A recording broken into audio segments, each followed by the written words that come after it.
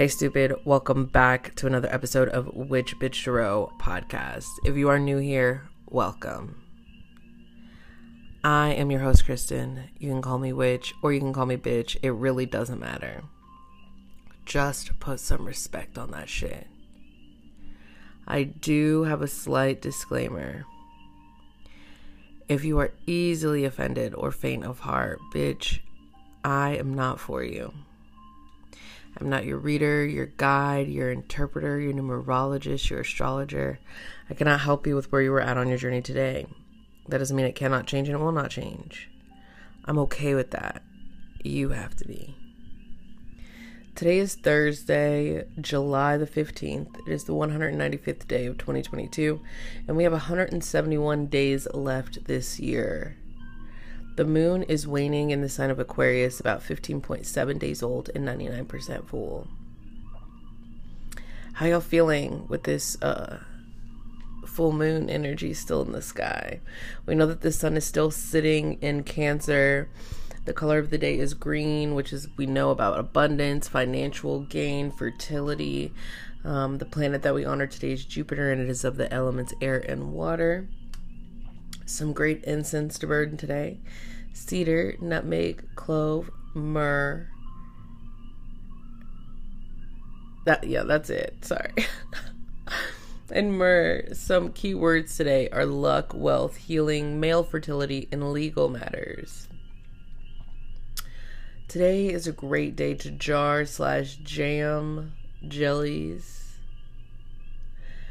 Cut hair to slow growth, quit smoking, start a diet to lose weight, potty train, wean, paint wooden wash wooden floors, kill plant pest, dig holes, mow to slow growth, castrate farm animals, slaughter, and host a party. I hope that you guys are feeling good coming up off of this Capricorn full moon. We know that the energy is still there because the moon was void, of course, this morning.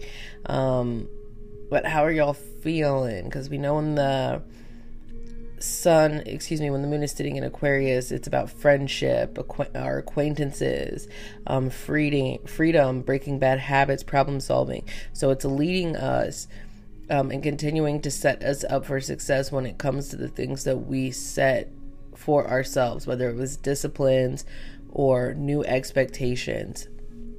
We're only legit being assisted universally. I hope y'all are doing okay. I didn't do an episode yesterday just because I was minding my fucking business. Anyway,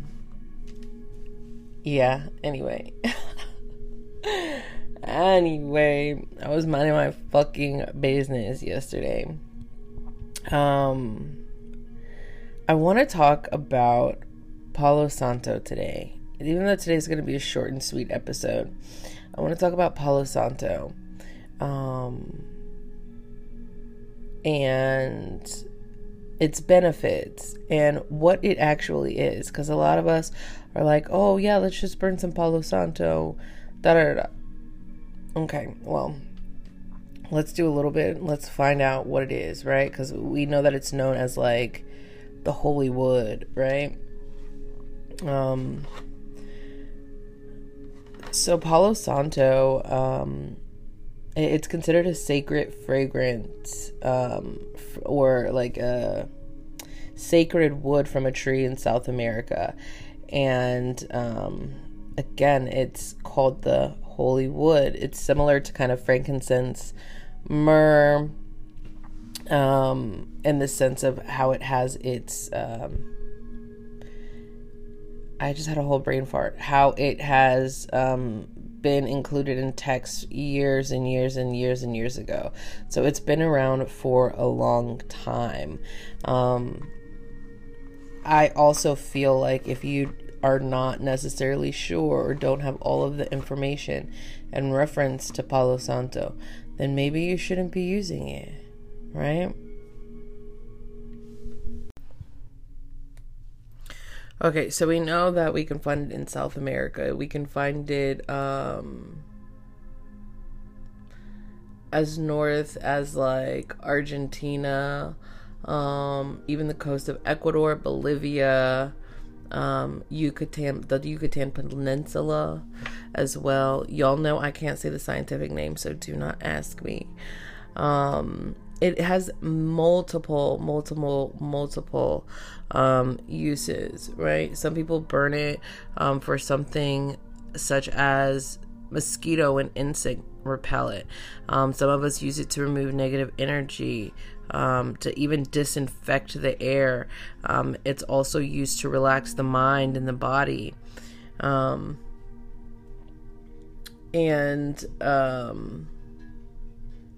It's used for mental purification or mental cleansing. You can also tell if you ever feel, I think one thing that I've noticed, if and it even says it in some of the texts, like if you're burning some Palo Santo and you feel nauseous, that means that it could have been stored improperly or harvested improperly. So that is one of the signs. Or like if it wasn't, like you're just a straight up demon, fuck you me. But there are different and various signs. So do a little bit of research today when we talk about Palo Santo and how to use it and the proper ways to adhere to its capabilities, right? Because it's, again, it can be used as in oils, resin, or you can burn it. I like a mixture because you guys know I like burning whole herbs, so I do like a mixture of the incense with actual chips on my coal. So that's what I like. The crystal of the day today is going to be azurite. Azurite is great for your crown, your third eye. Its properties are psychic abilities, calming, patience, confidence, manifestation, inner vision, communications with guides, and the list goes on. It represents the planet Jupiter and Uranus. I heard somebody the other day be like Uranus, and I was like, I'm saying it like that now. Of the zodiac sign Sagittarius, elements wind, and it ranges in color from blue to light blue to teal to green to dark green. On the hardness scale, it's from about a 3.5 to a 4.5. Azurite activates your third eye and crown chakra, kind of linking the two, and it's known as one of the primary stones when it comes to like accessing your own psychic abilities. It can assist you in lucid dreamings, astral projecting, intuitive meditations, insight, inner vision. It can